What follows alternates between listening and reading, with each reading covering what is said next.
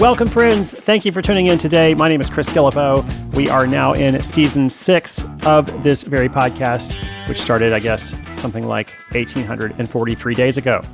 Today's episode 1843, which is always a nice reminder for me of how many days it's been. Now, as we enter this season, we have been looking for ways to evolve and bring you more helpful, insightful, interesting content, all within the constraint of a brief daily episode, because of course I know you're busy. So this feature, or this episode rather, is part of a new feature we just started a couple weeks ago. It's called Your First $1,000. Now this has been fun to work on. As you might surmise from the title, it's all about how someone made their first $1,000. How did they get to that point? How did they really get going? Okay, not their first $100,000, which is cool, right? But that would be a very long story. And so we really want to focus on these origin moments. I have learned just in my own life, in my own business, like once you begin to earn some real money, by real money, I mean $500, $1,000, whatever it is, the steps required to go to the next level, whether that's $1,000 to $2,000 or even to $5,000 or $10,000, they're often easier than that first real paycheck, okay? So that's why it's so key. And also you're more motivated at that point because making money feels encouraging. All right, so last week in this new series, we heard from the creator of Metaphor Dice, the writing tool that plays like a game and helps you think more figuratively. Today's first $1,000 feature comes from Frank Mortimer in New Jersey. We first featured Frank way back in episode 1597, The Bee Man of New Jersey Buzzes into Money Hive. That's correct. Frank is the self-described Bee Man of New Jersey. He is a beekeeper. He sells honey, among other things. In fact, he describes his business as turning $5 bills into $20 bills, as he'll explain. Now, that's, of course, much better than going the other way. So let's hear more from Frank. He's also got several informative and entertaining lessons for us.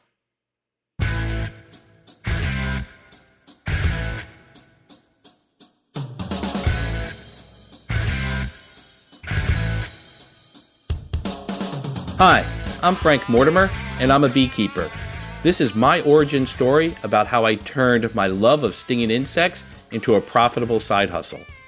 When I started in beekeeping, I wanted it as a hobby. I was doing it for fun because I wanted something to do outside, something that would relax me. And beekeeping is what I call forced zen. Be present or you're going to get stung. And then as I got into it, I actually became the president of my local beekeeping club.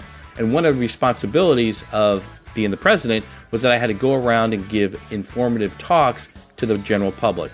I would go to civic groups, I'd go to fairs and schools just to teach people about bees and the importance they have in our environment, as well as some great fun facts about honey.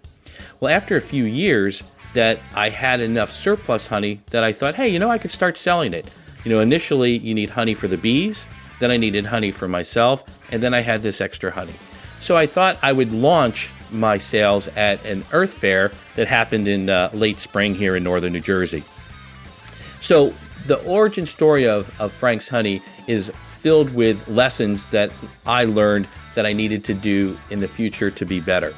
One of the first mistakes that I made was that I did not bring a tent. And I learned why vendors always have tents, because when you're standing out in the sun for 8 hours, you develop a little bit more than a good suntan. So I set up my table, and I had plenty of beekeeping paraphernalia to show people, because that's what I had been doing in all my talks. But this time is when I had my honey. My next mistake that I made was that I didn't bring enough tasting spoons. And so what I quickly found out is that people, when it's free food, always want to taste the honey. So the last mistake I made was I didn't bring enough change. I charge $15 per 1 pound jar of honey, and I only had about $25 in change for the first few customers. So thankfully, my wife was going to be coming to the fair later, so I was like, help, please bring me the rest of the honey that we have. We need to bring it all, as well as can you go to the bank and get a bunch of $5 bills, and then please stop at the grocery store and get more spoons so we can have plenty of people tasting. Those lessons were learned and were applied after this show. Next up was that as people came by and they were tasting the honey, I really enjoyed seeing the excitement on their face because they really enjoyed the product. And as a beekeeper, I take great pride in that because of how much time and effort I go into the honey. So the line at my booth just never died down, and I always call selling honey of changing $5 bills into $20 bills because people pay with 20s, And so so they pull out the 20, I give them a jar of honey and a 5. And what I do is I keep the $5 bills in a jar on the counter so I can do it quickly. And then I take the 20s and I just stuff them into my jean pockets. So I wasn't really counting the money. It was kind of like that old Kenny Rogers song, know when to hold 'em, know when to fold 'em. And so I thought I would just count my money later. So as I'm just doing this all day long, I feel my pockets getting heavy, but not really stopping to think about how much money's in there. So at the end of the day at 5 o'clock, I only had, like a half dozen jars of honey left. And also I had developed quite a sunburn and packed everything up and headed home. And that's when I decided it was time to count it. So I pulled out this big wad of 20s and then started laying them out on the table, counted one after another. And even though I should have figured it out based on how many jars of honey I had left, so how many I had sold, it never occurred to me that I would make over $1,000. And sure enough, I surpassed that in the first day. And so because of that, that was the starting point of when I came up with the name Frank's Honey, because that's what everybody was calling it all day long. And since that day, my Frank's Honey has grown to also include other products such as lip balm, 100% beeswax candles, and hand cream. And also from all the experience I gained of talking to the general public and selling my products, I was able to write my first book, Bee People and the Bugs They Love. And all of that was thanks to my first time trying to sell and not giving up, and instead learning from my mistakes so I could turn Frank's Honey into a very profitable side hustle. Thanks a lot to Frank for telling us his origin story of turning $5 bills into $20 bills. The next time you find yourself selling honey at a farmer's market, be sure to bring a tent and sunscreen, as well as plenty of spoons for tasting.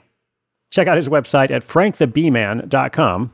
Pretty memorable there, frankthebeeman.com. In fact, his book, Bee People and the Bugs They Love, is really buzzworthy. What can you say? It's just too easy. If you've got a question or an update for us about your side hustle, sidehustleschool.com/questions. Thank you so much for tuning in today. New episode every single day. We're going to continue this segment once a week, but of course, much more on the other days as well. So I hope you'll join me every day for a short, brief, action-packed episode. All right, that's it for now. My name's Chris Guillebeau. This is Side Hustle School.